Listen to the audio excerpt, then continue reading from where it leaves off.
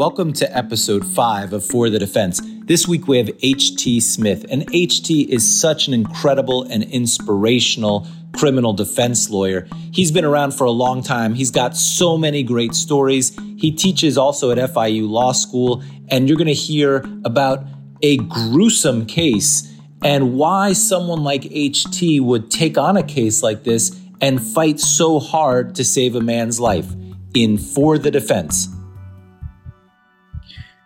All right. It's my real treat to be here today with H.T. Smith. And it's a real treat because he's the real deal. He's a criminal defense lawyer. He's an activist. He's a director of the trial advocacy program at FIU. And let me tell you a little about him, because he was the first African-American public defender here in Miami, the first African-American assistant county attorney. The first Black-owned law firm was H.T. Smith's law firm in downtown Miami. So he is a wonderful, wonderful lawyer. And we're going to talk today about a case where he represented a man named Arthur Livingston. And this was back in the mid-1980s, a different time in Miami, right, H.T.? Oh, absolutely. This is right around the time that drugs began to proliferate in Miami, and criminal defense lawyers were battling not only for their clients, but, you know, the police and the courts, and they were after us too. So this was what I call the golden era for criminal defense lawyers in South Florida. And how long had you been in private practice when you got the call from Livingston? 4 years. Okay. And you know, I imagine as a public defender and I don't know, in private practice, had you handled first degree murder cases before? Yes, I had handled first degree murder cases in the public defender's office, and I had handled a couple of first degree murder cases in private practice, one of which went to trial, and the verdict was reduced to second, and the other one pled. But I had never been involved, and those were as first chair. And I had been involved in some cases in the public defender's office, second chair, preparing me to be first chair lawyer. But in none of the cases had I experienced the client being sentenced to death and being on death row. And in this particular case that we're going to talk about today, the most jarring experience, other than these horrible facts, was visiting my client on death row. I can hear the cell doors now. It's still send chills down my spine. So how did you get involved in this case? What was the call that you received, and how did you get involved in it? I received a call from my father. My father was one of the first Black people who were promoted as supervisors in the Postal Service. And one of the people he worked with was Arthur Aubrey Livingston's father.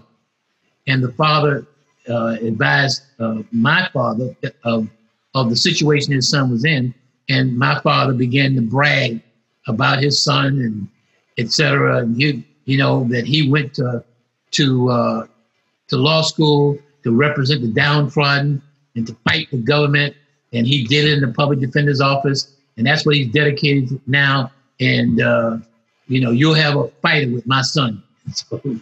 So he called me, and the very first thing he said was, "Now, they don't have any money." That's never what you want to hear when you're in private practice.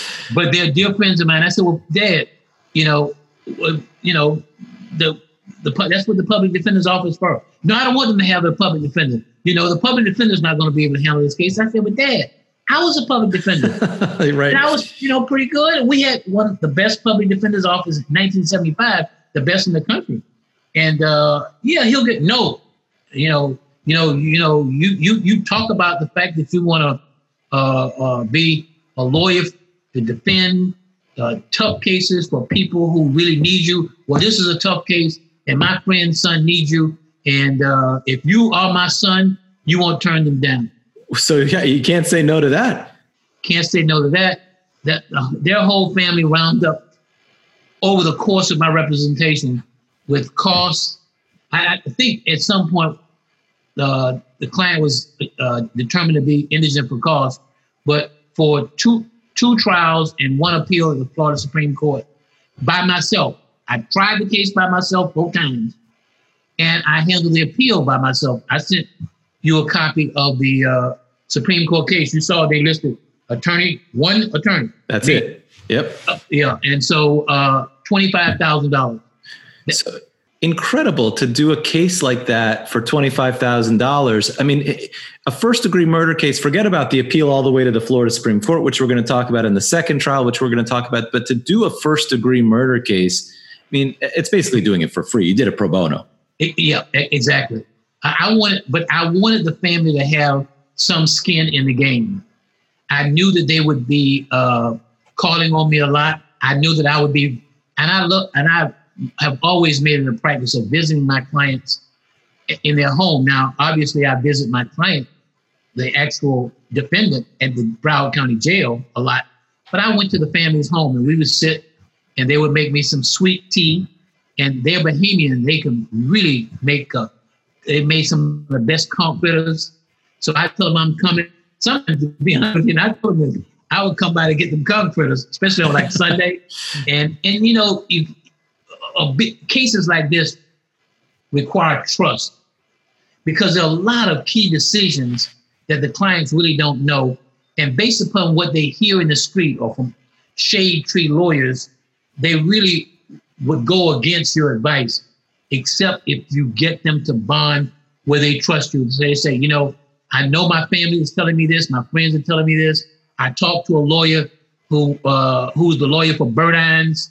He told me that. I talked to my lawyer who wrote my will. He told me don't do that. But if you say so, Lawyer Smith, we're gonna go with you. You know, it's interesting you say that about developing a bond, because it's different when you're in private practice than when you're a public defender. It's hard when you're a public defender to develop that bond with a client. They come in with such distrust of the public defender. And so when you talk about, you know, having some skin in the game, did that help you develop trust with the family? It's counterintuitive that paying you some money would help that, but I imagine it does. Yeah, oh, yes, it does. I mean, you know, first of all, you know, my father and some of my family knew their family, which helped. You know, I really pride myself. You know, I've never been like the smartest lawyer, but I pride myself in never losing a client because of service. I don't believe that my service is with service. A lot of people try to satisfy the client. My objective is to amaze the client. I want the client to say, "You calling me from the airplane? Wow. You actually coming to visit me on Sunday? Wow." As a matter of fact, I almost always visit my clients in jail in the evening. And you would see very few lawyers were there, except in federal court. You know, right. But over in state court, go over to state court, you know, I'll be a private lawyer and maybe a few public defenders or their investigators. And so they was like, oh, and so they go back to the cell and say, "Your lawyer visit you on Saturday night?" They want to see you fighting. They want to see that you're fighting for them and that you're Absolutely. There. And the number one thing, though, is that you care. Right.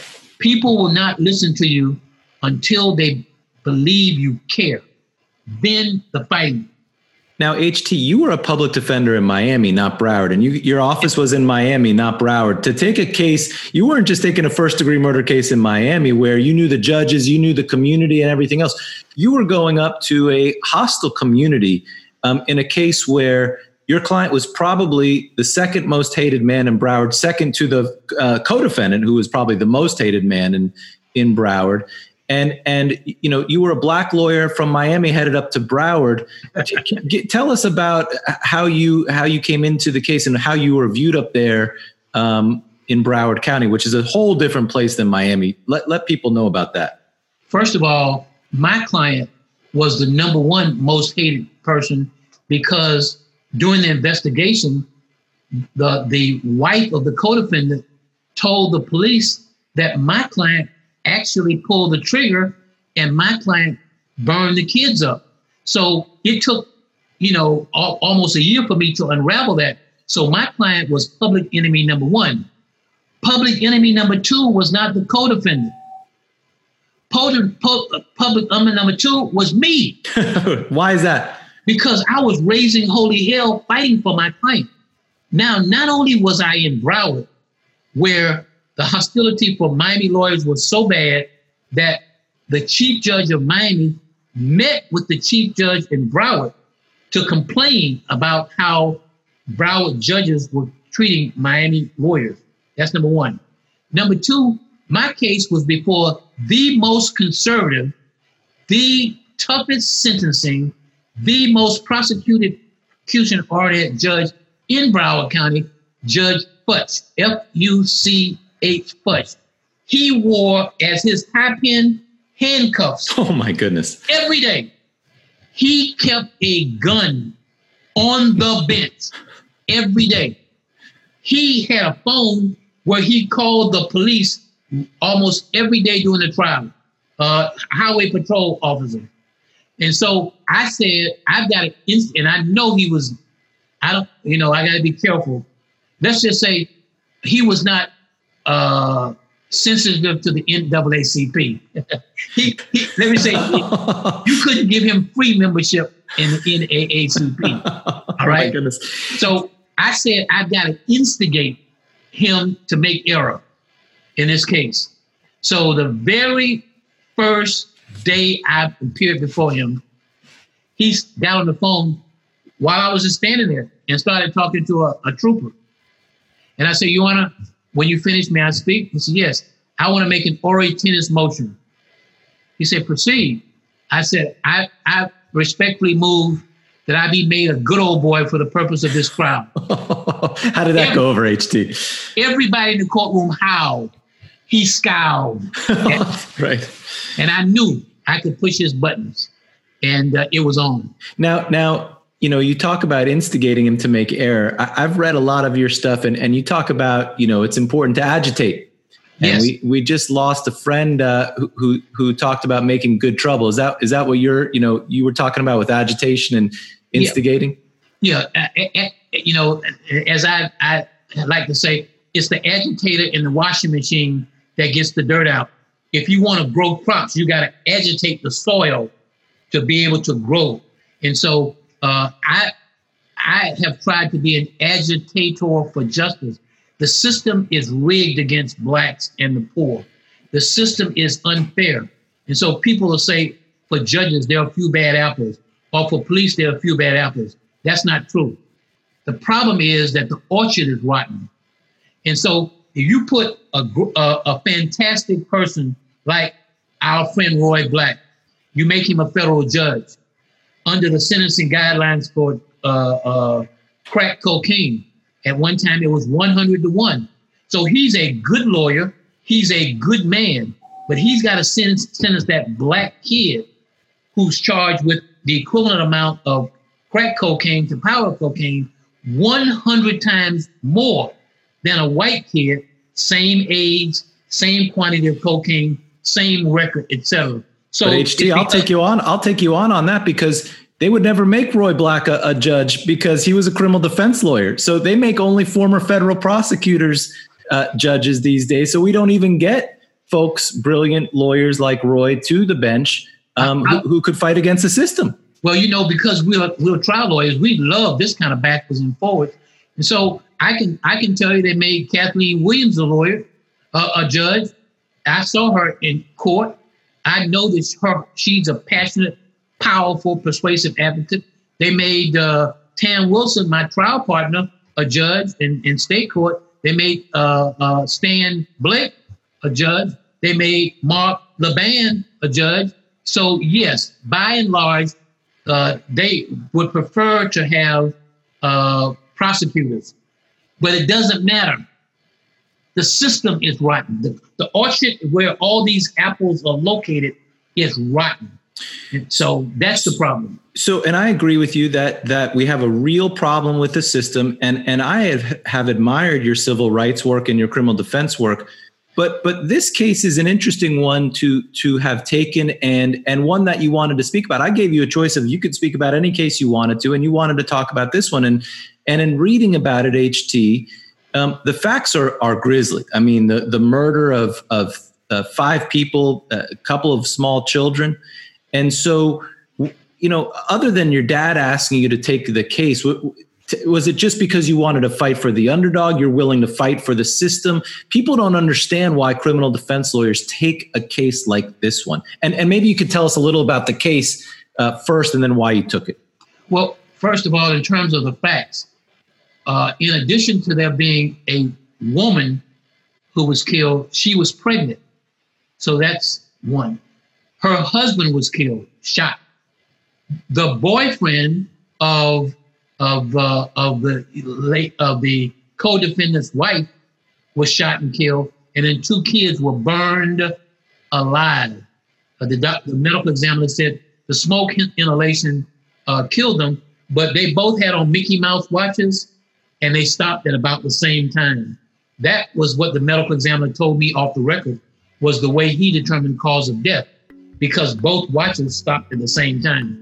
So these were grisly facts. Man, those are some grisly, brutal facts. You'll hear how H.T. Smith defends such a case in For the Defense next.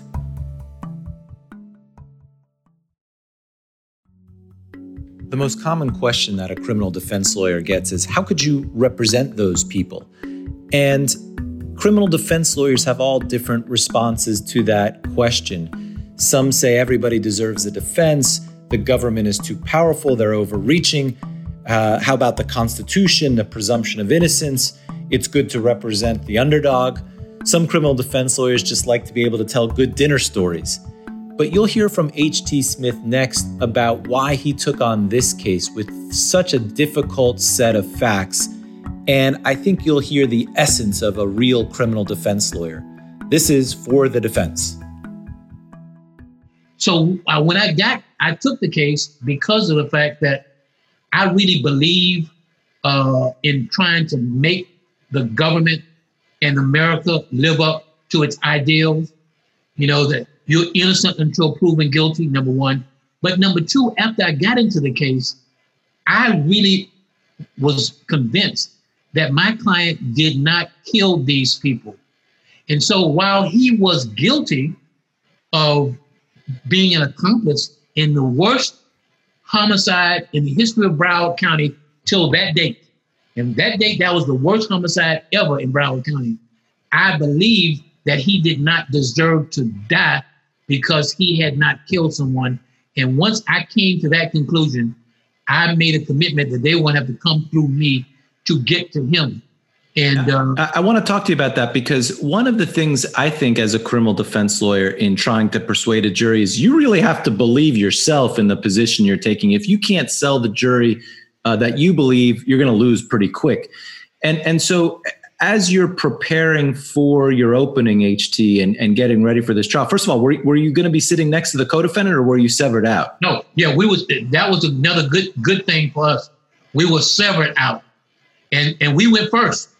And I think they wanted us to go first, figured they get a conviction for our guy and then have our guy testify against their guy. So we went first, and the prosecutor was not the most ethical prosecutor that they had up there. He would do anything to win.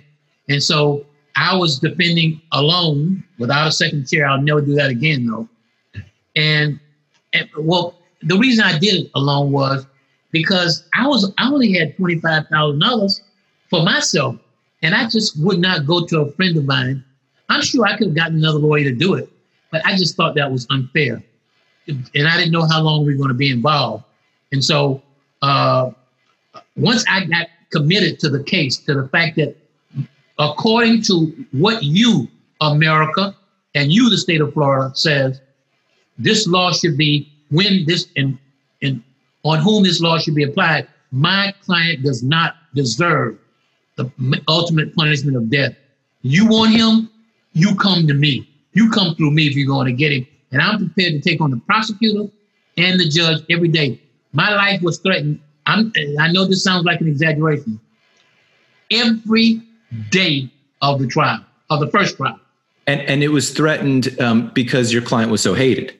Yes, my client was so hated. And the courtroom was, you 5 people dead. The courtroom was full of the family and friends of the victims. Sure. And so, I would walk in court. I mean, and by the way, the police Broward Sheriff did a good job of protecting me. I would come there. I don't know if you remember. Now, this is 1980. There were no cell phones. You remember the big brick phone? Of course. But at the time, almost all of them were reserved for doctors. But they gave me one. I found out it cost $1,800. And so I would come to the courthouse. I would call up. They would come down and escort me from the parking lot up to the courtroom. And while they were walking me in, they could hear people saying, kill you or whatever it was. And so I could not, the one place I could never go by myself was the bathroom, the men's room. They say, whatever you do, don't go to the men's room. So who went to the bathroom with you? One of the BSO people. No way. Up in Broward, like we have bailiffs.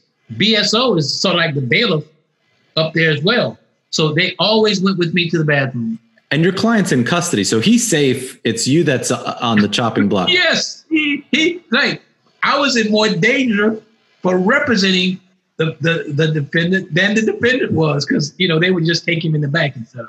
By the way, back in 1975, before when you were a PD, how much were you making as a public defender back in those days? I think I got a big raise up to like $14,500. Right. I was like in high cotton. I was a big time. All right. So you're getting ready for your opening statement. You're getting all these threats. You're hated by the community, by the judge, by the prosecutor. The only guy and people who like you is your client and the family. And I guess your dad for supporting them. So by the way, my dad didn't come up for the trial. Not one day. I was really upset with him. I bet. And so tell me the strategy for opening. You can't talk about the death penalty in opening. Are you saying that your client's innocent of the whole thing, or do you admit that he was there and concede those things? Right. So tell me the strategy. All these people are dead. These people were killed. My client did not pull the trigger. My client did not pour the gasoline. My client did not light the match. My client was not even at the car at the time that the co-defendant, without any notice to my client, committed these dastardly acts on the spur of the moment. And that is not, and I gave him a jury instruction. I mean, basically, I'm telling you, those were my first words. In other words, it wasn't like, you're here, this is an opening statement, and what I say is not evidence, not in that. Right off from the bat, it's true that these people were killed. It's true that shot. It's true this woman was pregnant. It's true these kids were back there. It's true the fire was started. But my client had no idea that this man was going to do what he was, and he wasn't present where it happened, and he had no notice whatsoever. He never saw a gun anytime that night. HT, you talk about in opening not getting up there and saying, the evidence is going to show, and being conservative and things like this, and coming out and really punching in opening. How important is it to do that in not just a case like this, but in all cases, to show that you are going to command the courtroom like that? Yeah. The doctrine, as you know, is called primacy. The jurors have gotten a little tidbits here and there in jury selection, as you test their biases on certain kinds of issues. So they know this has got to do something with guns. It's going to do something with pregnancy. It's got to do something with kids. It's something about US 27. Have you ever been up? So they get an idea, but they don't see the picture. Now you must, and when you start your opening statement, you have the jurors as interested as they're going to be in the case now, and you cannot waste that moment. And so the number one thing that gets people's attention is, and National Enquirer knows it better than anybody, it's curiosity. And that's why people say, even they'll say Elvis Presley married a Martian or something. It's curiosity. People open it to read about it. And so you got to start off by getting the jurors' attention, number one. But number two, good lawyers tell jurors what happened and how it happened. The best lawyers allow the jury to experience it. And the only way jurors can experience, there's only one way a jury can experience it. Oh, when I say one way, one, you got to tell the story about what happened in the first person. I always say that in the present tense, because if it's in the past tense, it's like you're reporting on it. Someone cannot experience things that you're reporting on. That's why the George Floyd murder affected people around the globe, because they experienced it. They lived it. That's right. And you know what? And they felt it. They felt it. That night, I couldn't go to sleep. I honestly, I do this for a living. Look at this case right here. I could not go to sleep that night. I experienced that sadistic suffocation of another human being begging for his dead mother to help him. And I'll be honest with you, I cried. Yeah. And so for this case, I told them all the things that were conceded. You know what I mean? And say, okay, this is what we're fighting about. And then I began to unravel the story in the present tense. So let me ask you about the story for a second, because it was your client, Arthur Livingston's co-defendant. He became jealous that his wife was cheating on him. Right. And she was living with some other people and go ahead, tell us. Yeah, no, she left him. He was very abusive. She left him. She already had a boyfriend. But what happened was she left him, and she was actually living with the boyfriend in the home of the husband and wife who had these two kids with them. And he was going around, Jackson, the co-defendant, was going around the neighborhood knocking on doors. You see my wife? You see my wife? And somebody told him, well, I think I saw her at this home. So he knew that there were at least two men there and maybe three. So he went to get my client, sort of like, back up. I'm going to get my wife. And so my client was the driver, drove over there. Jackson went, knocked on the door and pushed his way in. They kept saying, your wife is not here, your wife is not here. He went into the bedroom, opened the closet door, and there she was. And he went berserk. And so she ended up being one of the state's main witnesses, no? Yes. Oh, yes. And yes, main witness. And how do you prepare for someone like her? Because I imagine she gets on the stand and she's been abused by this guy. She was there that night and sees what happens.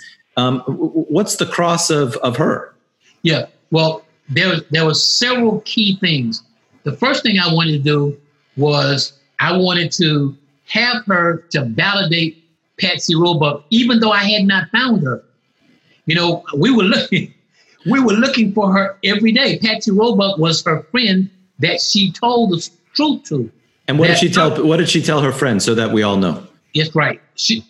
The wife told Patsy Roebuck that, in other words, they were sitting watching television a few days after the murder because her husband would not allow her to leave the house. And this particular day, he had her friend come over and he asked her friend, Patsy Roebuck, to watch her while he went off for a while. While they was there watching television, a news flash came on about this horrible, grisly murder of a pregnant woman, two men, and two little kids.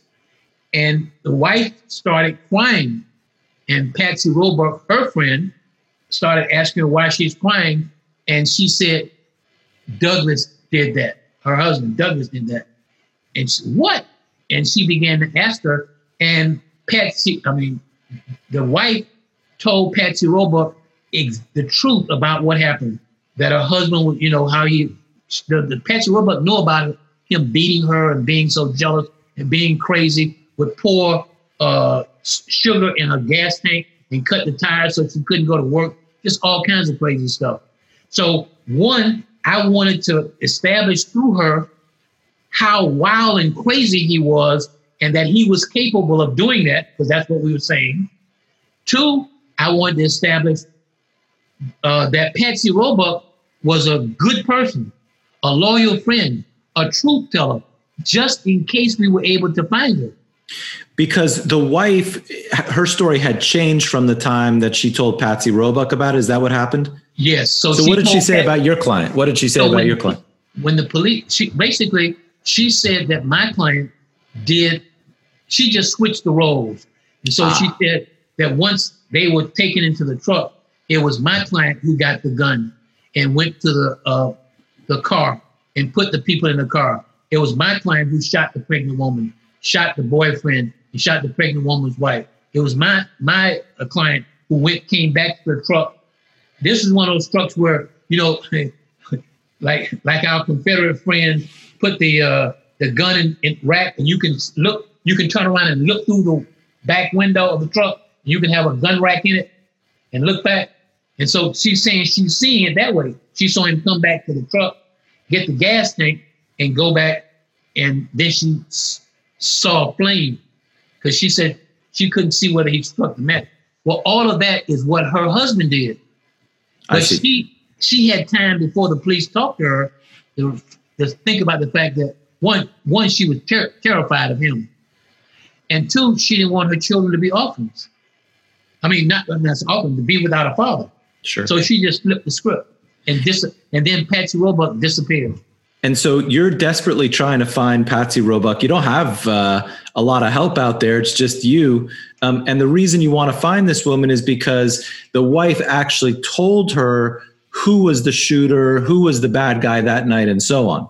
Right. And so what we were able to get from her in the cross-examination was in other words, I took Patsy Roebuck's statement and I matched it. My cross-examination was to tell Patsy Roebuck's story. In other words, and this happened, right? Yes, this happened. So I matched her testimony with Patsy Roebuck's story. Now it becomes easy to flip the script. Secondly, was to get her to confirm that Patsy Roebuck was a good person, a good friend, a believable person. I would believe her on a handshake. Second.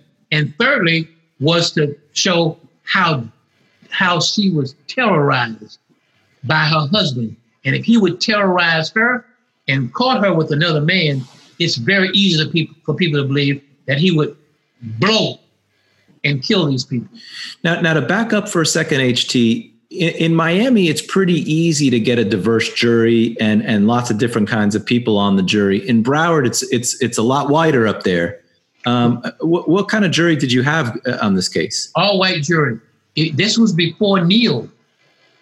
Tell us about Neal so that we know about it. Yeah, Neal, it was the case, by the way, argued by my dear friend Jesse McCurry before the Florida Supreme Court, that stopped the rampant practice of prosecutors of excluding blacks from jurors.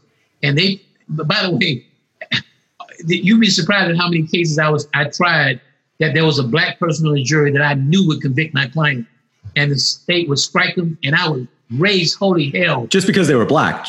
Yeah, and because I was black. So I'm black, my client's black, they figure, well, the black guy's going to quit him. And I'm saying to myself, this guy would convict anybody charged with a crime. And they would strike him, and I would raise hell, because I had planned for years to really be the lawyer that handled Neal. The best cases I had, though, I'm not complaining, I won. As a matter of fact, each time the grand jury met, and it meets twice a year in May and November, I went down and challenged the grand jury. Judge Jerry Wetherington was the chief judge. So before they swear the jury in, they first started with what we call blue ribbon grand jury. That's big shot. So I got them to stop that. And then when they stopped the blue ribbon, they should have called it the white ribbon grand jury. That's right. Right. The blue ribbon was the white upper class of Miami-Dade County. So Neal was a landmark case that stopped the indiscriminate striking of black people from juries solely because of the color of their skin. So you're about to try this first-degree murder case with your client in Broward County with an all-white jury. I mean, the odds couldn't have been more stacked against you. And what we would call a hangman's judge, proudly wearing his handcuffs as his tie pin. By the way, butting in direct examination and butting in rebuttal of my cross-examination. What do you do when the judge butts in? How do you fight that? Well, I would object. I would ask the judge periodically. I would ask the judge, well, Judge, would you be kind enough to ask a question for me, for my side? And oh man, he would threaten, to hold me in contempt of court. And I learned this from Vinnie Flynn, Vincent Flynn, a very fine trial lawyer from the Public Defender's Office, who's now retired. And so one time I actually did it in front of the judge, in front of the jury. He threatened to hold me in contempt. And I said, well, excuse me, Judge. Before I ask the next question, I need to know if you're a fining judge or jailing judge. You gotta love how HT dealt with a difficult judge. You'll hear how he deals with the difficult case next in For the Defense.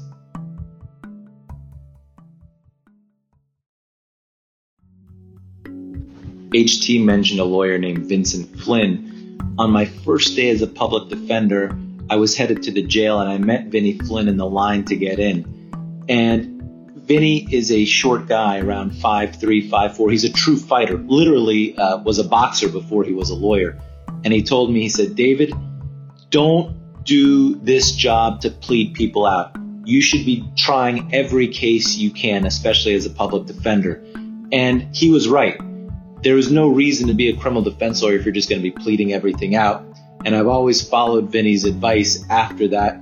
And so I'd like to give him a shout out because on my very first day as a public defender, he was the one who said, fight and go to trial. And so thank you, Vinnie. Let's hear what HT Smith does to fight this case next in For the Defense. So the wife testifies, you cross-examine her, the state rests. You need to find Patsy Roebuck. You haven't found her yet. Well, one of the good things I had that most defense lawyers don't have, and I don't now because he passed away, I had an in-house private detective who worked just for me and was the best employee I have ever had. I say employee, he was like a partner. And he did everything. He was my boat captain. He was my limo driver. He was my office manager. He was my investigator. He was everything. And so all through the trial, I was asking every witness, from the lead detective to the person who took photographs of the scene, have you heard from Patsy Roebuck? Have you seen Patsy Roebuck? So the judge at the end of the state's case had the detective to come back to testify of all the actions he had taken, checking with Florida Power and Light, checking with social services, checking with food stamp, checking with not Miami-Dade, but the water and sewer. And he just listed all those things. And then the judge gave the jury at that moment, at the time the state rested, a jury instruction. Basically he said, basically, now this is not exactly what he said, but it's not their duty to get witnesses, but you can tell they've done all these wonderful things. So there's an inference that you can't draw an inference that they're hiding the witness as the defense lawyer wants you to believe. Wow, unbelievable. So you need to find this woman. And so my investigator, I'm home after the state rest. I'm exhausted. I don't know how many days or weeks we've been in trial. And I know I'm going to rest. I'm not putting the defendant on. That's damn sure. And I didn't have any other witness. I had intended to put on some witnesses, but the state, I guess to show off, put on some witnesses that I guess they hadn't thought about, that I was able to get out what I needed to get out. So, and the phone rings, and my investigator says, guess who I'm sitting here with? And I said, who? He said, Patsy Roebuck. I said, his name was Solomon Barnes. I said, Barnes, don't joke about stuff like that. I said, I'm not joking.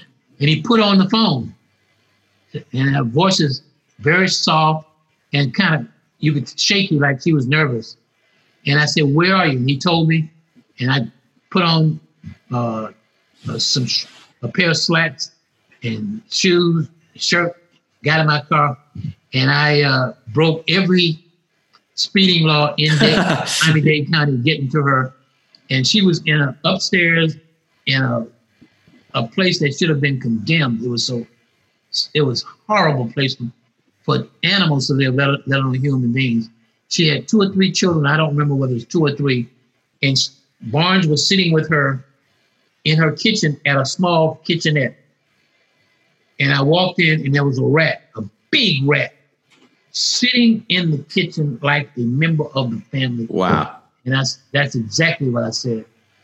I began to talk to Patsy Roebuck and realized this is a very smart but uneducated young lady who is a truth teller and wants to help, but is terrified of Jackson, the co-defendant. 2, doesn't want to hurt her friend, who she now knows has told the opposite story. Right. And by the way, they were still friends. And 3, didn't want to be in the limelight because this was the #1 case. It was on television, radio, and in news all day. Thank goodness we did not have social media there. Right. And then she had nothing to wear. And so now we're supposed to start back up, I think, at 9 o'clock the next morning. And so I told my investigator, after I talked to her for a couple of hours, getting all the details, and it was just like we thought. And it just flipped the script as to who did all these bad things and who was present and may have helped him to do the underlying things that made it felony murder, but that he didn't kill him. My job was to save his life. Sure. And so do you buy her clothes? Oh, absolutely. And the problem was we were supposed to be in court at 9 to start. What opens before 9 o'clock? What stores? And so Barnes was able to find, they didn't have like the dollar store and that stuff like that then. But he rode around, he found something would be equivalent to the dollar store owned by one person. The dollar store is a chain. And he got her a nice little outfit. And so we come to court and he told me, because we don't have a cell phone, but he's calling me from phones, and I got this big brick that I'm using for my protection. When I say brick, this big the old cell analog. Phone. Yeah. That's right, analog phone. And he says, we're here.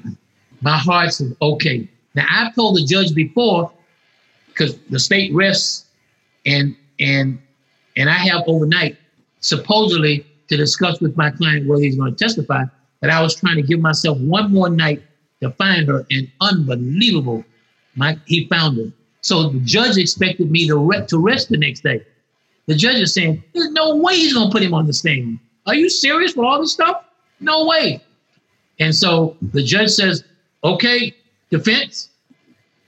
And I said, Your Honor, at this time, and I paused. The defense calls Patsy Roebuck. And I mean, you could hear the breath from people all over the courtroom. And wow. All eyes went to the back door.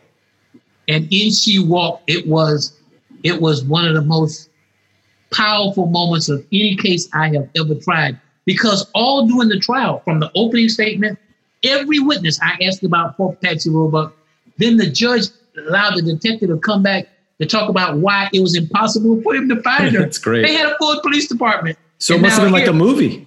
It was right, exactly. It was a Perry Mason moment. And in walks Patsy Roebuck, and she took the witness stand, and it was, I don't want to be overly dramatic, but it was almost like she was not hypnotized, but like she went back to the event. It was like, as she was testifying, it was almost as if she was in the court. Her body was in the court, but her soul, her mind, her spirit was there.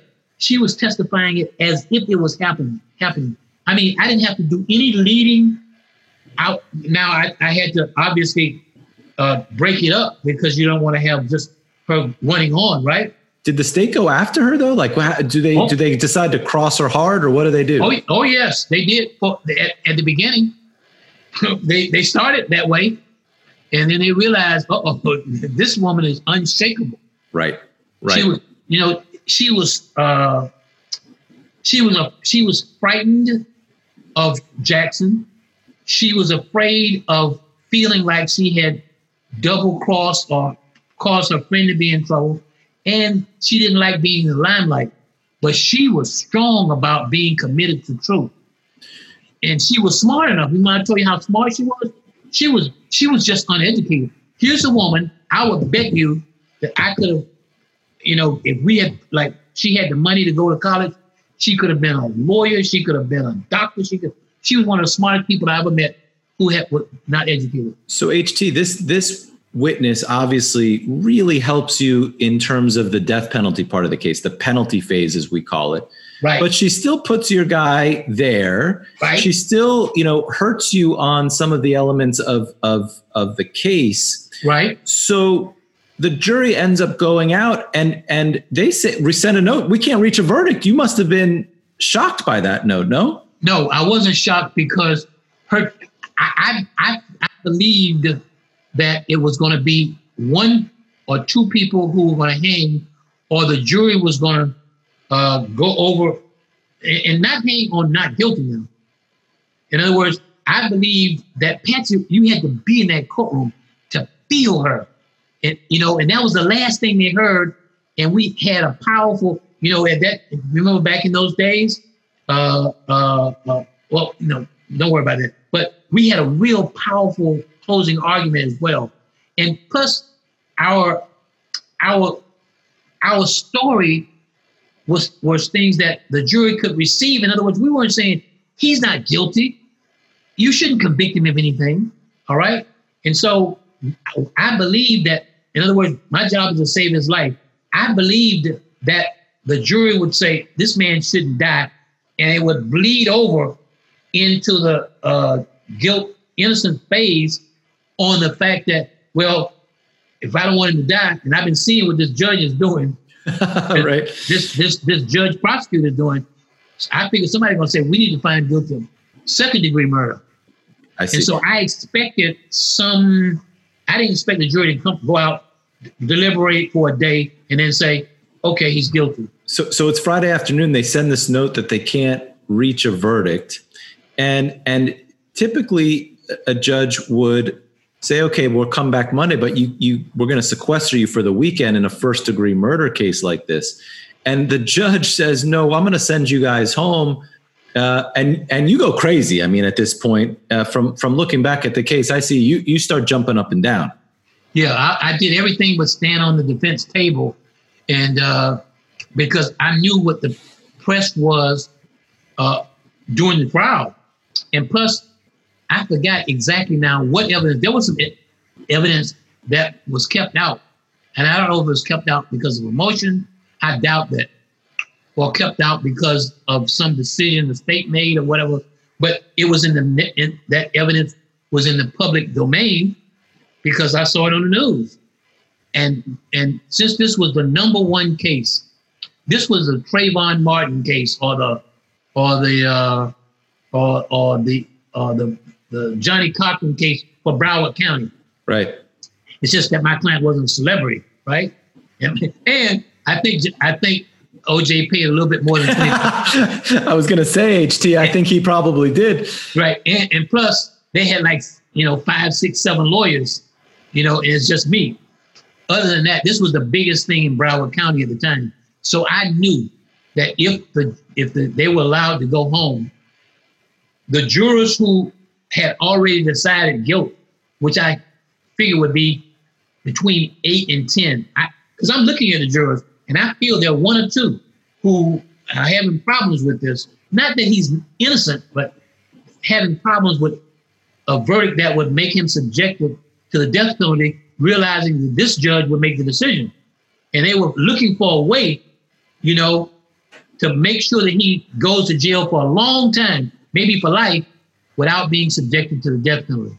And so I raised holy hell, knowing the judge wasn't going to listen to me. Right, and he doesn't. Take the record. Right, and he sends them home, and of course they come back on Monday after spending the weekend at home, and they convict. Quickly convict on Monday, as you predicted, when he sent them home. But they recommend life. And the law back then said it didn't matter what they recommend. The judge could do whatever he wants. And were you surprised that the judge overruled them? Oh, yeah. No, yeah, I'm surprised that he did not reprimand them. Right. Or threaten it or issue a rule of show cause. Oh, we knew. I mean, really, he was more committed to convicting my client than the prosecutor. I mean, obviously, these are horrible facts. And I mean, all you need to do is just deal with the children. The children are totally innocent.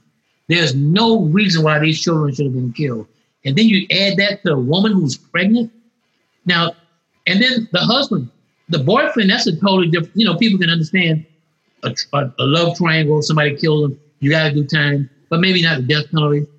So yes, we all expected the death penalty, but I felt comfortable, but not certain that we had protected the record sufficiently to reverse the conviction. Now, before we get to your road to the Supreme Court of Florida, I want to talk for a second about the death penalty, because back then it wasn't lethal injection. It was Old Sparky. And people may not remember Old Sparky, but Old Sparky was an electric chair that they strapped you to. And I think it was Bob Butterworth who famously said, people may think twice because Old Sparky doesn't always work. That's correct. And so, I mean, that must have been weighing on everybody's mind.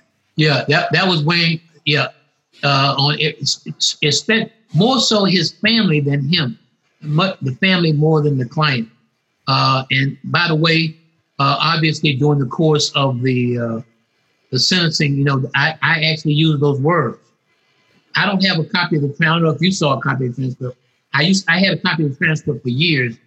One of the hurricanes destroyed part of my roof, and I lost a lot of my old files, because this was like 20 bankers boxes of files, and most of them got destroyed. What words did you use in closing? Basically, obviously I talked about punishment fitting the crime. And I put, even those of you who believe in eye for an eye, my client didn't take anybody's eye. Yes, if he's guilty of being available to assist with what he thought was going to be retribution of the co-defendant with his wife's boyfriend that got out of hand, yes, but that's not murder. And basically, I talked about, one day you're going to talk to your grandkids about this, and they're going to ask you whether you did your duty or whether you succumbed to the mob. So, because clearly everybody knows what the mob wants, but mob justice is not justice. It's an oxymoron. And, we selected you, and you told us, you gave us a pledge that you would follow the law, and that even if you found my client guilty in the sentencing phase, if you believe that he should not die, irrespective of what your family or friends felt, that you would do your duty. We believed you then, and I look in your eyes right now. We believe you now. Wow, I get goosebumps listening to it. It reminds me, when I was a young intern in the Metro Justice Building, I watched Cy Gare give a closing in the tourist robbery murder case. And he talked about succumbing to the mob too. You remember Cy Gare? He was wonderful with jurors. I tried a case with Cy. I tried a big drug case with Cy.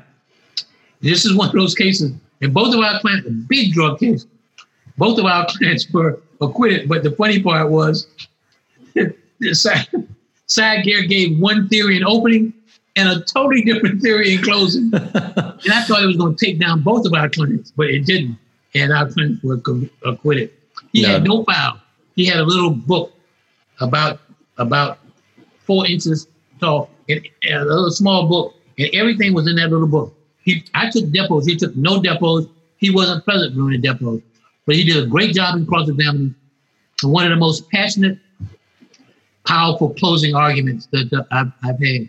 Well, you charged 25 grand in that case. I think he was famously known for charging $500 a case, no matter what the case, and he would just show up at trial. But so you end up going to the Supreme Court and arguing to the Supreme Court that the judge committed error by letting the jurors go home to their families during deliberations. And I'm amazed, because you're right, of course, but I'm amazed that the Supreme Court unanimously reversed the conviction and ordered a new trial, because in these murder cases, especially grisly murder cases, the courts of appeals are so likely just to turn their blind eye to when judges commit errors. So to me, the fact that you were able to take this all the way up and convince the Florida Supreme Court is an amazing thing, HT. Well, there's one other factor in terms of the degree of difficulty.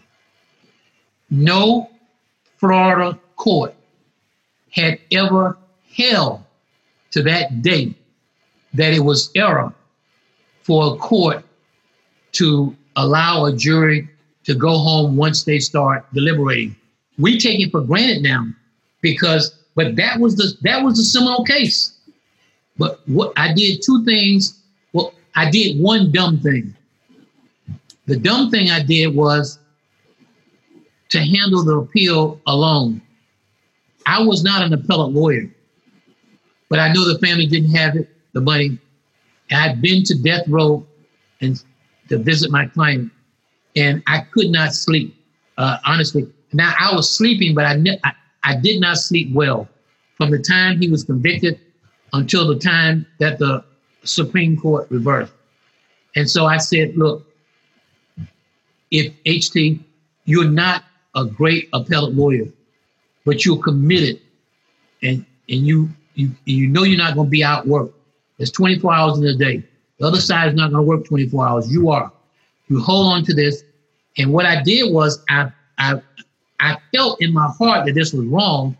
So I went and checked other states, and I found the case in California. All the cases in California start with people versus, right. The state versus people versus the case in California. And from that case in California, I started finding cases around the country that you could tell the courts were inching toward that decision. But I felt, as you did, that the courts in these states like Indiana and places like that didn't, because the crime was so grisly. So the good thing I did was the following. I did not was the issue formation for the court. I did not say whether it was error for a trial judge to allow a jury who had started deliberation to go home. I said whether it was error for a trial judge to allow a jury to go home in a first-degree murder case. I see. That was the key, the first-degree murder part of it. Right, that limited, because otherwise a lot of cases would have been reversed. Sure. By limiting that, I felt if the court had the guts to follow the law in this horrendous case, that would help. I never expected a unanimous verdict. And you got unanimous decision. You got a lot of heat in the media and from your hanging judge when you came back for trial number 2, because they were mad at you for getting a technicality. They kept using the word technicality. Now, of course, what we believe is a constitutional issue and an important issue and fairness, they call technicality. Well, I think that my client did not kill anybody, and they say he's guilty of murder when he didn't shoot anybody and didn't pour gasoline. That's a technicality. The law is nothing but technicality. One point I want to make, David, is from the day I argued the case until the decision was 17 months. Now, I spent a year 400 days in Vietnam. That 17 months was just as long. Wow. And every day, my secretary, we got the mail? You got the mail? So after a while, she would just say, Mr. Smith, I have the mail. Here it is. Because by the way, back then you would find out the decision through the mail. You wouldn't get an email. You got it in the mail. There was no email. And I never forget, I opened that decision. I opened it up. I went in my library by myself. I opened it up. I took off my jacket. And I have not read it yet. I sat it down and I prayed. And I went straight to the back. And it said reversed and remanded. And boy, it's like I came back fully alive. That's the best night's sleep I had like in 2 years. And, I just want to focus on that for 1 second, HT, because as a criminal defense lawyer, the losses really stick with us. And it's the reason we have gray hair and the reason we lose sleep and everything else. The wins, we move on to the next case too quickly. We don't savor them, but the losses just eat away at us. I found out that I am motivated more by not wanting to lose than I am the joy of winning. And I'm sure that most good lawyers would agree that I learn a lot more from the cases that I lose.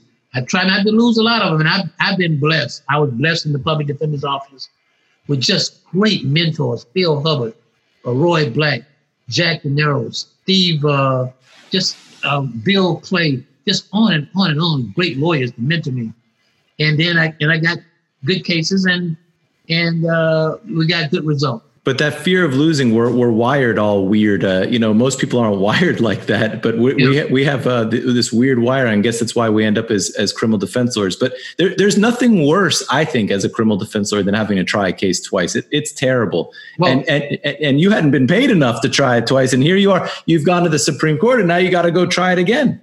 What I did not tell you was I got my first good night's sleep that night.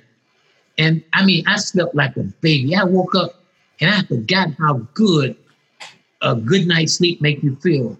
Right. And I drove to the office and I sat down and I began to just pull the file up. And I wanted to call the family and tell them I'm coming out there because I knew they had 1,000 questions. And then I said, oh my goodness, I got to try this case again. I got to be threatened again. I got to have the heart palpitations again. Now they know about Patsy Roebuck and all of that. So I don't have that. So I had one real good night's sleep. And that was it. I got to try it again by myself with no more money. So you try it again. We get the same verdict this time, the same recommendation for life. And the judge again overturns the verdict and says death. So how do you end up getting him life? I just checked the Department of Corrections. He's still alive. Oh, yeah. He's still in jail.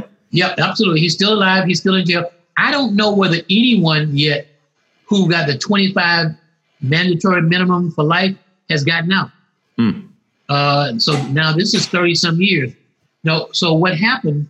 Well, first of all, number one, I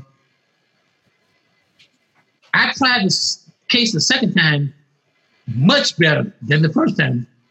And I did a pretty good job. By the way, they changed prosecutors. Robert Carney, who was a judge. I haven't been up to Broward, but he was a judge in Broward after that. I wonder if he wore the handcuff tie tack. No, a ethical, professional gentleman and a fantastic lawyer. We became the first lawyer and we never spoke after the trial, because he did every unethical, unprofessional thing you can do. He just wanted to win. Carney and I became friends after the trial and great respect. I'll never forget, because Carney was the number one prosecutor of homicide cases at the time. And I'll never forget, because everybody in the courtroom was against me. And so I'll never forget, I gave my opening statement in the second trial, and nobody would speak to me. The clerk, nobody. And somehow I was in the courtroom with the BSO guy. He said, excuse me, can I interrupt you for a moment? Because I was, writing, working on something. He said, yeah. He said, man, I am so proud of you. He said, Carney is the top dog, and he's always pouncing around the courtroom like a peacock. He never had his ass handed to him like that before. That's always been the difficult part about being a criminal defense lawyer. You could kick the other side's ass and still lose. Let's hear what happens next.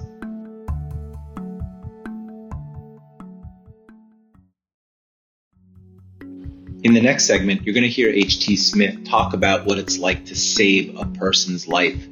And being a criminal defense lawyer, when you get a not guilty verdict, in a way you are saving a person's life.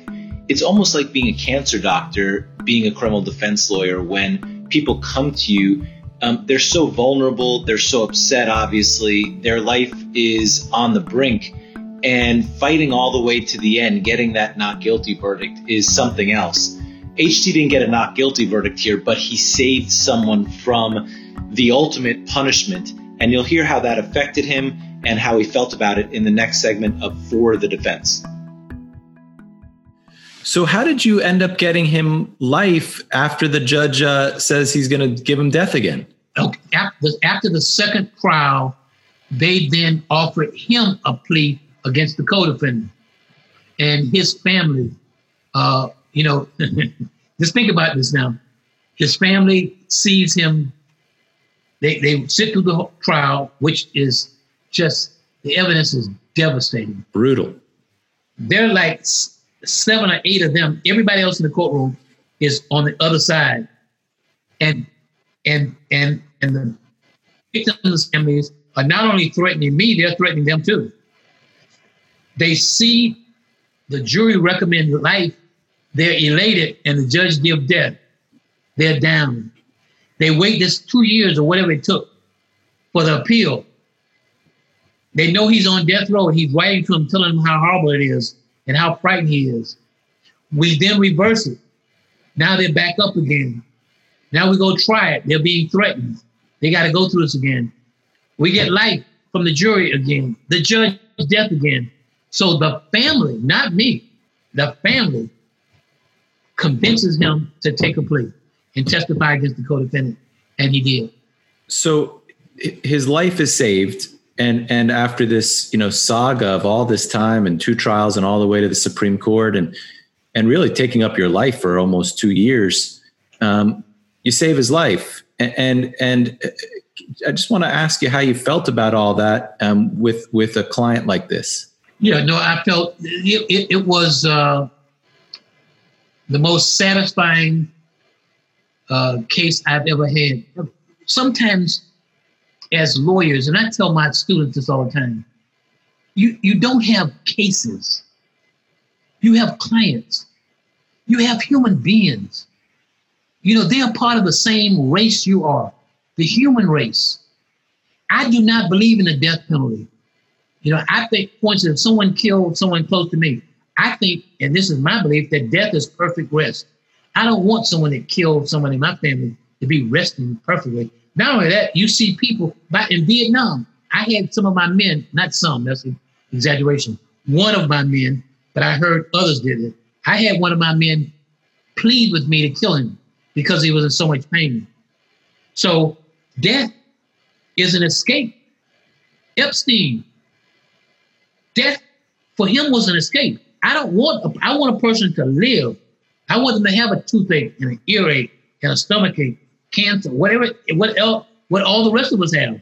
Living is, especially if you're in prison, is tough. So I'm not certain I saved anybody's life in the war because there's so much shooting going on, etc. It's not like I went out and rescued somebody. But as a commander of men, none of my men were killed, so I feel good about that, right? I saved Judge Rosemary Jones' life during the riot in 1982, and this is the only other life I know I saved. So God gave me life and gave me a blessing to be a lawyer for the purpose of representing people like Arthur Aubrey Livingston, because a lot of people wouldn't have represented him because he didn't have money. A lot of people wouldn't have represented him because this crime was grisly, horrendous, but he did not deserve to die. One, because I don't believe the government should stop people from killing by killing people. But 2, he did not take a life. He did not physically take a life. HT, so, I gotta ask you, because I didn't know about the 1982 life-saving that you did. Tell me about that. Well, I thought, okay, yes. In 1982, as a matter of fact, this was Roy Black's case. We had a riot in 1982 because a police officer over in a video arcade in Overtown. We talked to Roy about that case. Right. Killed a young man, and riot started. And Judge Rosemary Usher Jones was a workers' compensation judge, and workers' compensation court was not in the civil courthouse. It was kind of close to Overtown. And when they told all the judges and all the lawyers to vacate downtown because the riot had started, Judge Jones was headed to Coral Gables where she lived. A police officer was facing her, and he yelled to her to turn left. Well, they were facing each other. He meant left the way he was facing. She turned left the way she was facing and drove down the exact street where the riot started, where the murder happened. The arcade. Someone threw a brick through her window. They went and dragged her out of the car while people pilfered the car to get whatever they could get. So a group was dragging her behind the same arcade where the shooting occurred to rape her. Two little girls saw that and went to the arcade and began banging on the door. Well, I don't know this to be a fact, but it was reputed from some of my clients and friends who lived Overtown that he was involved in some illegal activity. And the girls were raising so much hell, he didn't want him to stop. So he opened the door, and she was able to get him to get her and put her inside. She only knew one black person. I'm serious. Rosemary Jones and I, she was the prosecutor and I was the defense lawyer, public defender, in a court together for maybe 18 months. I was the only black person she really knew. There were no cell phones, but she had my phone number from us working together from years. And he told her, look, you call your husband, your family, whatever, somebody, but you got to get out of here. You make one phone call, just like they do in the police department when they arrest you. Yeah. And my phone rings. My law office was located in Spring Garden, which is right next to Overtown. As a matter of fact, 7th Avenue is the dividing line between Spring Garden and Overtown. So I'm not that far. And her voice, you could tell she was terrorized. I wasn't thinking, but I always carried a gun at that time, by the way. I used to carry my gun to court, because you didn't have to go to a metal detector. Wow. I carried it in an ankle holster. So I jumped in my Cadillac, and it took me about 5 minutes, and I was over town. And as soon as I pulled up near the arcade, my car was surrounded by a mob. And I said to myself, what the hell are you thinking? Because they're about to get me in the Cadillac. And as fate would have it, one of my biggest, baddest, toughest clients yelled, hey, that's Lawyer Smith. That's my lawyer. Get the F away from that car. Boy, was I glad to see him. And sure enough, they backed away. I pulled up right next to the arcade, knocked on the door. The guy opened the door a little bit and saw me. And when he opened it up, I walked in. Rosemary Jones jumped on me and hugged me so tight, I couldn't breathe. And I'm 5'6", she's maybe 5 feet, 5'1". Neither one of her feet were on the floor. It's for about 3 minutes, and I'm telling her I can't breathe. I was like, I was the George Ford of 1982. I was telling her, I can't breathe. So finally, he helped pry her arms away, and by the time he pried her arms away, we could hear police cars coming. Wow. Police what a came story. up in, grabbed her, took her and stuffed her in the front where the passenger side of the car is, stuffed her down and left me. No way. Well, I'm a black guy. All the black people are bad. They left me. Took her to the fire station located on 18th Street and about Northeast 2nd Avenue, right across from the old Miami Cemetery, where a lot of the old timers of Miami are buried. And somehow, I don't remember right now, I found out where she was. And I went there, and she was so appreciative. And what a story, HT. And I told her, no, that's not the end of the story. I said, look, whatever you do, you got to promise me two things. One, you say I saved your life. Those little girls saved your life. Right. You got to do something for those little girls. And sure enough, she established 2 scholarships, and both of them went to college. Wow. Second, you cannot tell a soul this, because the kind of people who riot don't rationalize and say, as far as they're concerned, you either on our side or you on their side. You came and took that white woman away from here, so you with them. And so you can't tell anybody. But anyway, without telling me years later, she wrote an article. Have I sent you the article? No, I got to see this. She wrote an article behind my back. Richard Cole was president of the Dade County Bar Association. Evidently, she told him, and he allowed her to use his column to write the article. When I first saw it, I was furious. And then I realized brothers in the hood do not read the Dade County Bar Association bulletin. And so, then some years after that, she passed away. So her life, I had a hand in it with those 2 girls, but this young man's life, I saved his life myself. And so my life was worth living.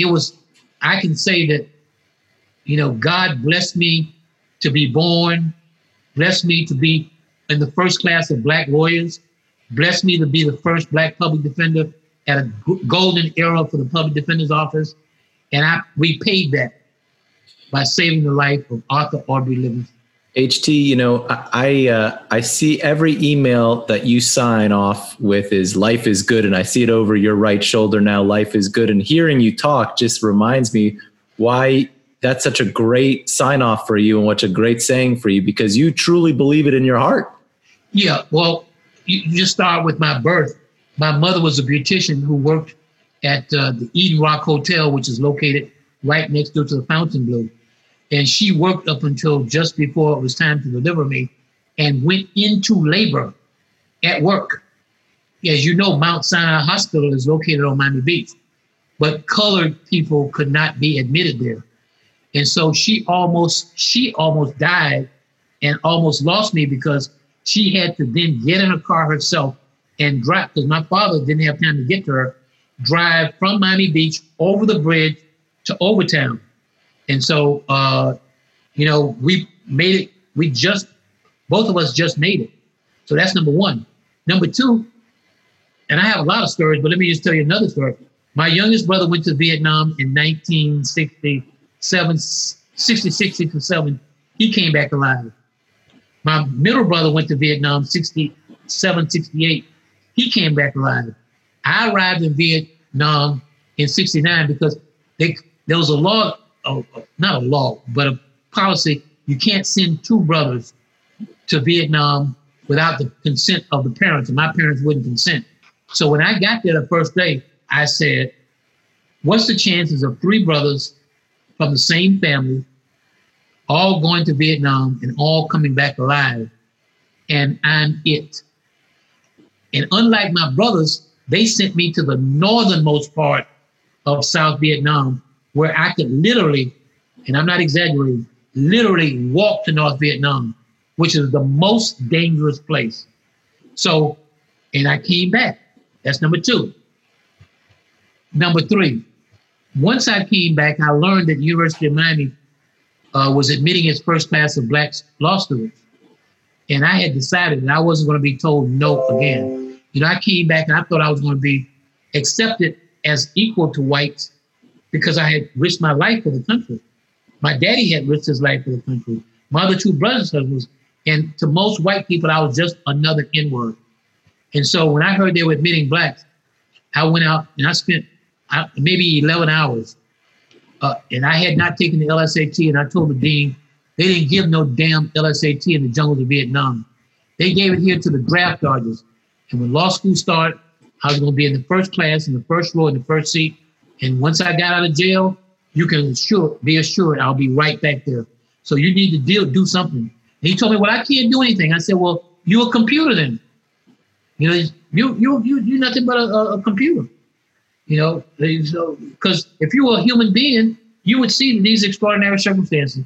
And after 11 hours, the dean signed a letter saying that I would be admitted, conditioned upon taking them and passing the next LSAT. Life is good. No other person in the history, except University of Miami history, ever got in law school like that.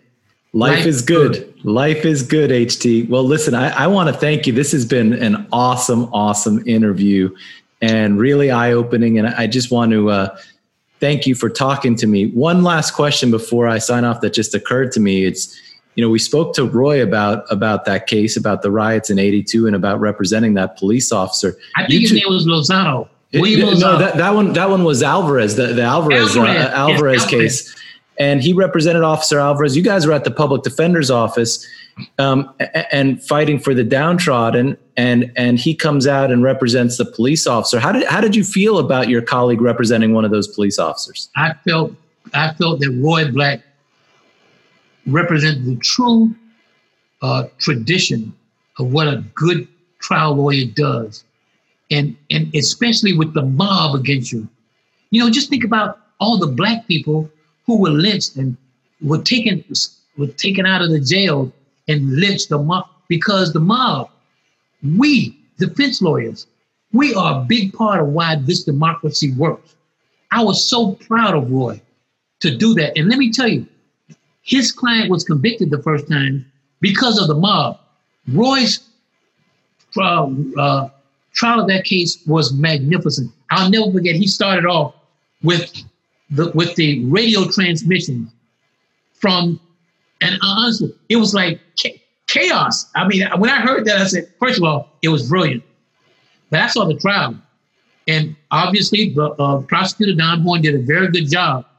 But trust me, had this not been a situation with the mob, the jury was afraid if they had acquitted, that there would be another riot. And so that's why, in my judgment, Roy lost the case. Yeah, you know, I represented a guy in the Ku Klux Klan. His last name was Cole. I remember it just like it was yesterday. That's what we do. That's who we are. You look, today, getting here in time to do this, I was speeding. I don't have to turn myself in. The government has to find out that I did it and prove it. And unless they find out I did it and prove it, then I'm innocent. And everybody in America is. Our job is to hold the government's feet to the fire. And that's what makes democracy, and that's what makes it work. And those who are true criminal defense lawyers, and I like the fact that you didn't call me a criminal lawyer, because a criminal lawyer is a lawyer who's a criminal. Criminal defense lawyer will represent people and hold the government's feet to its fire, no matter what the mob says, no matter what the media says, no matter what social media says, no matter. I was public enemy number one for several years after that case. And then I was absolved for a while, and then I led the boycott of Miami's tourism industry, and I became public enemy number one again. And you know what? It's not a bad place to be, because Martin Luther King said, in the moral universe, one is a majority if you're right. I love it. Thank you, HT. I really appreciate this. Was awesome. Thank you so much. Thank you. Bye. What a cool and interesting guy, HT Smith. He inspired me during that interview. I hope he inspired you as well. What great stories. What a storyteller. Just an amazing person. I really enjoyed speaking to him. Next week, I think you'll like it too. We have F. Lee Bailey on the show, and F. Lee Bailey has had so many great cases. We're going to take him all the way back to the most famous case that he's handled, the Sam Shepard case, who was the basis for the movie The Fugitive. And that's saying something when I say that it's one of the most famous cases. He's handled OJ and so many others. For the Defense will be a lot of fun next week.